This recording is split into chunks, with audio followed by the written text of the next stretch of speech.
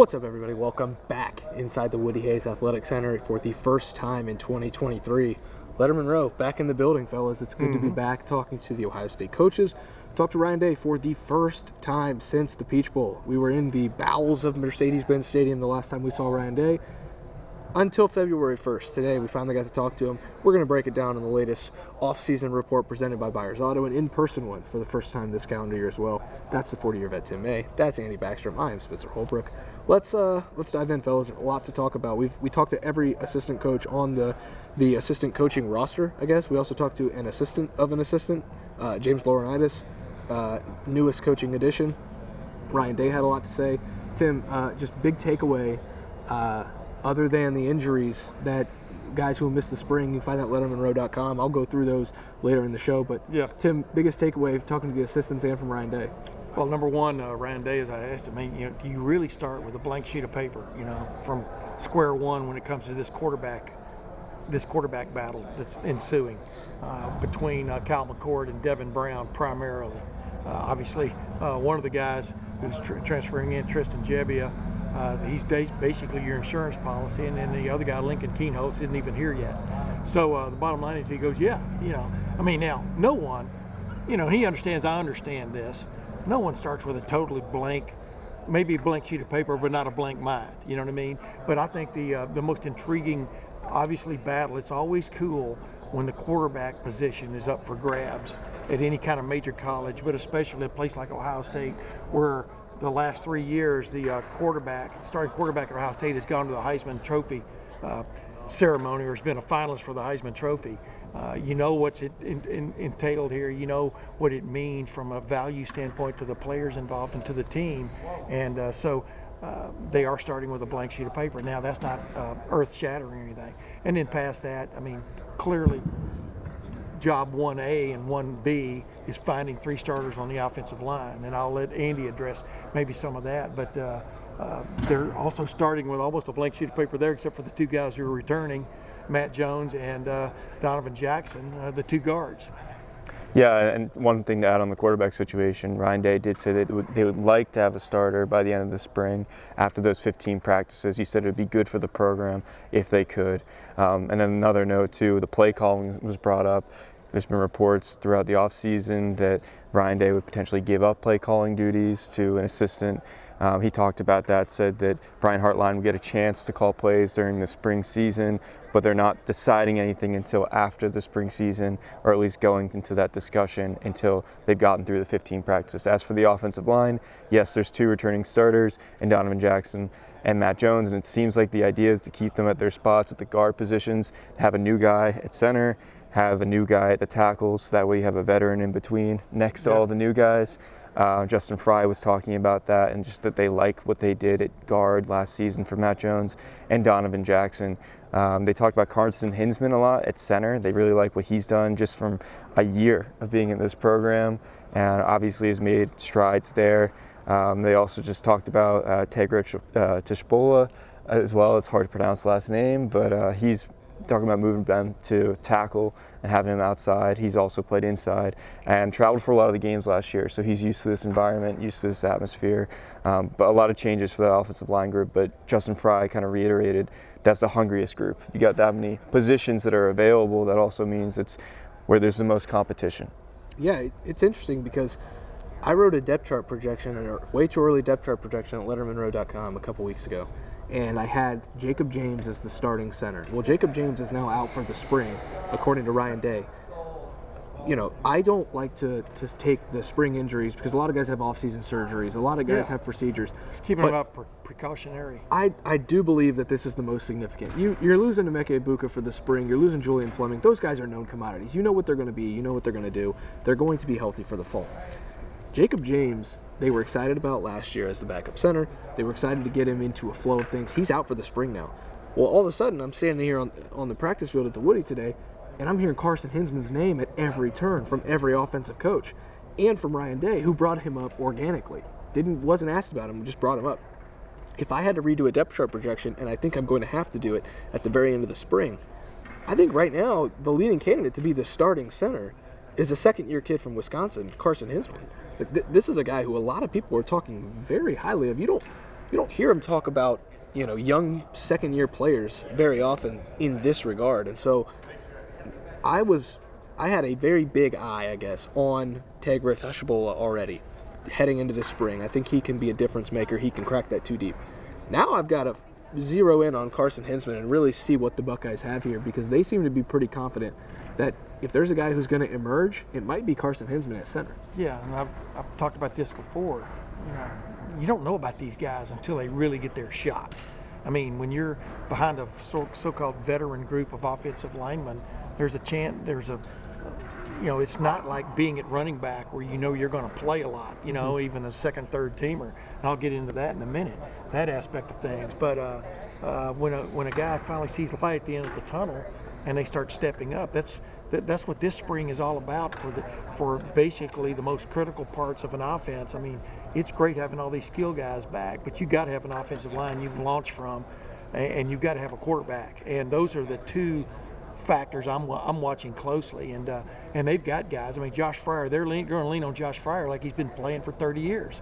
I mean, that's literally what they're going to, or he's been playing as long as Tristan Gebbia. It's a long career. 30 years is a long career, too. Yeah, but, I'm talking that, well, maybe they're getting there. I mean, Tristan Gebbia headed for his 7th year. But you never know who's going to step up once they get that shot. And the thing about it is, the thing about Carson Hinsman, the interesting thing about him is, at the end of the day, no matter what day it is, whether it's February 1st like it is today, or August 1st, or September the 1st, you got to put 5 guys out there. So it's, even though they get tired of us asking who would your 5 be, if they had to play a game tomorrow, who would your 5 be? That'd be an interesting question for them to answer. And it looks like, for example, Carson Hinsman would probably be their starting center if they were playing a game tomorrow. So It's always key to keep up with that. Andy, let's switch gears a little bit here on the offseason report presented by Byers Auto. Defensively, the Buckeyes added a couple different difference makers. We weren't able to talk about Davison Igbinosun today, the Ole Miss transfer cornerback from yesterday, because not everything's finalized. The Buckeyes can't officially talk about him per the rules. I don't make them. Ohio State follows him. It's what it is. But they were able to talk about Jihad Carter. Perry Eliano, very excited about Jihad Carter. Everyone in the building, I think, is excited to see him blossom at Ohio State. Perry Eliano, the safeties coach, talked about having to set the standard with him and make sure he knows the position that he's in, and knowing that, hey, you're at Ohio State now. This isn't Syracuse. And he said that putting the work in at 6:30 this morning, watching him run drills and go through training, you can see that he's really buying into what the Buckeyes preach here. I think this is a huge addition for the defense. And when you're missing different guys on that side of the ball for spring, Tommy Eichenberg's going to be out. You need some veteran presence there. Well, Jihad Carter's not a veteran here, but he's a veteran in the sense of he's played a lot of football. And so you mix in Josh Proctor, Lathan Ransom, Jihad Carter now. The secondary looks like it's a lot more of a veteran unit. The defensive line, this unit, adding Jihad Carter, I think is a huge deal, and Ryan Day echoed that today. Yeah, I mean, when you lose Tanner McAllister and you lose Ronnie Hickman, you need to do something. Go out and get a guy like Jihad Carter in the transfer portal. And Jim Knowles talked about his versatility. This is a guy who can play nickel. This is a guy who can play single high. Yeah, he's really done it all at Syracuse. His coverage skills really stick out. We talked about it in a different video, but the Clemson game, he had an interception, also had a scoop and score. He's around the ball. He knows his way around a defense, and to have him on that back end is certainly an advantage, and really rebuilding a spot that was a bit of a weak point for this team last year. And, one thing that was brought up a lot today was explosives. It's still on everyone's mind. It was the reason why they lost against Michigan, and it was a big reason why they lost against Georgia as well. And Ryan Day spoke about that, saying, we can't have it. We can't have that again. It's not a matter of we can allow 2, 3, 4 explosives a game and get away with it. If you're going to win a national championship, you can't have those. And that was talked about. And, Jim Knowles even said, that still haunts him. There's certain calls, there's certain plays you still think about. Sure. He said that he's watched the game film once. He's cut it up. He's going to watch it more. But it's interesting to dissect that process, because that was a lot of this defense last year. As improved as it was, there were those big plays, and it was almost this allowance of a few per game, and now it feels like, well, we can't have that anymore. Yeah, and the thing about it is, defensively, you want the other team to feel desperate to attack you down just let it all hang out. Throw 50-50 balls out there. They ended up not being as 50-50 as Ohio State would like. And that clearly, right after the game, when I asked Ryan Day about it, the Georgia game. Yeah, that cut him to his core because you had all year, but then you had a whole month to kind of like get some of those things sorted out, and it still bit them big time. And a touchdown by any means is a big deal. A touchdown given up on one play or one or two plays is an even bigger deal because it puts you deeper in a hole from the other side. So I asked Perry Aliano about that. I asked Tim Walton. I asked Jim Knowles about it. Like how much sleepless nights, et cetera, do you stay up thinking? And he go, of course they do. This is their life, man. And but they think that things can be remedied by just getting back to basically basics, fundamentals, techniques, et cetera, which really bit them on several of those plays where guys just had poor technique.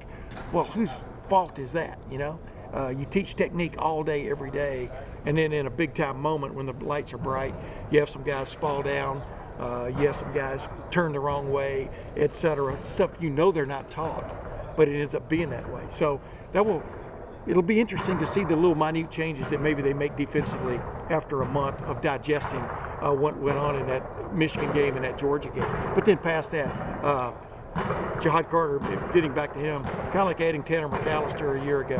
Here's a guy that's proven, can walk into that room like we talked about earlier with James Laurinaitis, walks into that linebacker meeting room, new GA, former 3-time All-American and Buckeyes Award winner, et cetera. He walks in that meeting room with credentials and credibility. Jihad Carter has walked in with credibility about him. He's played, you know what I mean, and played on a pretty good level. So I think that's a huge a get as they got in that transfer portal. Yeah, and to both of your points, this defense, I asked Perry Eliano, I said, late in the season, teams started to put your safeties in one-on-one situations as if they were corners. I asked him, are there any thought processes going on behind the scenes about cross-training more than you did last year with getting these safeties and making sure that they're in position to be cornerbacks when teams put them in position to be cornerbacks? Georgia took its fastest player, and Lathan Ransom's quick. Georgia took its fastest player, put him on an island against Lathan Ransom, and he had 76 yards on one play for a touchdown. Those kind of things can happen, but also that's called scheming. That's a scheme. Todd Monken's a good offensive coordinator. Jim Knowles a good defensive coordinator. In that chess match, there was a checkmate there, or at least a check, and Jim Knowles had to try to do something else. Well, let me interrupt you. It's funny. It's hard for people to take when it's done against the team you're rooting for. Yeah. But when Jackson Smith and Jigba did it, everybody thought it was genius. But go ahead. But we've got all offseason to talk about this stuff. We have all offseason now to dissect everything that all 10 assistant coaches and Ryan Day told us today. Mark Pantoni also was out here on the field talking. I'm sure Matt Parker will have some stuff on the recruiting side at lettermanrow.com, where we covered this beautiful, wonderful facility and this team all year round. Hey, one other quick thing before we go. But also, Ryan Day said they have really addressed this transfer portal, NIL recruiting mix that's going on and stuff. You get the impression, just from what he said, he thinks some good things are coming out for Ohio State in the next several months. You get the impression that Ohio State is going to step a little bit more into that region, because everybody else is doing it. I mean, we'll see how that goes. But obviously the NCAA has decided not to put in any huge guardrails, because where do you put them and how do you put them? It'll be interesting to see how recruiting ramps up in different aspects heading forward for Ohio State. I think they've already been a little bit more aggressive in the NIL and transfer portal, but yeah, it's going to continue to ramp up as the Buckeyes navigate the new world of college football, and they navigate this offseason that's full of motivation. Already, the Buckeyes are not the top dog in the Big Ten anymore. They've got to get back there. They've got the motivation of the Georgia game. They've got the motivation of, replacing a lot of starters, a lot of key guys. We're going to break it down at lettermanrow.com. That's Andy Backstrom. The 40-year vet Tim May. I'm just Spencer Holbrook. Thanks to Matt Parker behind the scenes. Behind the camera, we will see you guys at lettermanrow.com. We cover this team all year round. Come check us out in the Letterman Lounge. $30 until next August. You can get all the offseason coverage you could possibly handle and then some. Come hang out with us, and we'll see you guys back in the Woody Hayes Athletic Center next time they allow us in here for another offseason report presented by Byers Auto.